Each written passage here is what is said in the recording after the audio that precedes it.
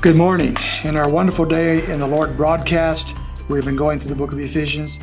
We're in chapter 4, looking at this very valuable, very important section concerning putting off the way we used to live and putting on the way we should live, because we now are no longer what we used to be. We are now new creatures in Christ.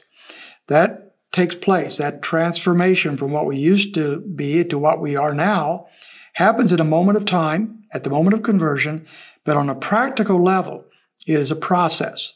So that to live the way God wants us to live is a process throughout our lives. And it happens as our minds are being renewed, according to verse 23. We have this renewing process where we are thinking more and more biblically, more in line with the things of God. Paul is now talking to us about some of the actual particulars of what that looks like. In verse 25, he looked at falsehood, speaking the truth to one another. In verse 26 and 27, he addresses the issue of anger. What an important subject for us today. I don't think in my lifetime I ever can recall a time when more people were angry about more things than right now. Of course, we're talking largely about the culture in general, but also many Christians. There's a lot of anger being poured out about so many issues. And so this is very practical and very up to date. What does he say to do? In verse 26, he says, be angry and yet do not sin. So he says there's times to be angry. If you're not angry about abortion, if you're not angry about abuse of children, if you're not angry about some of the ugly, awful things happening in our world right now, then something is not quite right there with you. But there's a way to be angry and not sin. There's an anger that motivates us to action, but that action often is simply giving it to Christ. And so he says here, be angry, but don't sin. But then he gets very practical. Do not let the sun go down on your anger. In ancient times, people went to bed when the sun went down, and they got up when the sun came up. There was no reason to stay up any later.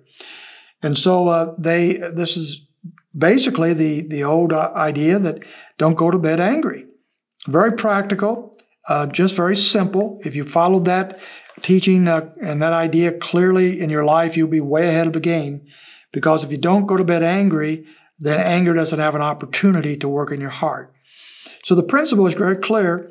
Don't let anger continue in your life. If you're angry at someone or at some situation, you can let that seethe in your heart and cause all sorts of problems, or you can deal with it, and you deal with it quickly. So make short work of anger. He says here, don't let the sun go down on your anger. That might mean you have to go to somebody before you go to bed.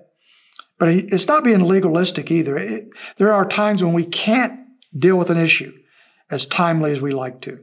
But the principle is this. As soon as possible, you deal with that anger. You deal with it. Don't let that continue. If you do, it says in verse 27, and do not give the devil an opportunity. There's an opportunity for the devil to worm his way into your life in some way. Paul does not flesh that out. He doesn't say exactly how the devil has that opportunity in our life, but somehow he's able to worm his way in and cause damage.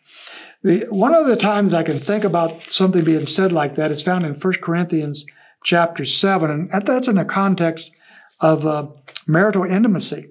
He says there, stop depriving one another except for agreement for a time, so that you may devote yourself to prayer and come together again, so that Satan will not tempt you because of your lack of self-control. There it says that there should be a regular intimacy between husband and wife, so that Satan does not have the opportunity to tempt you in sexual sinful ways.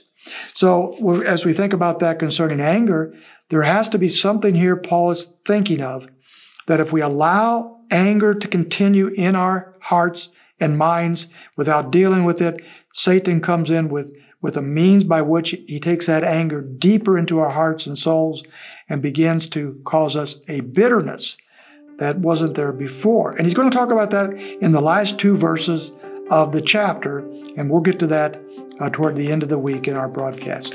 So we'll see you tomorrow.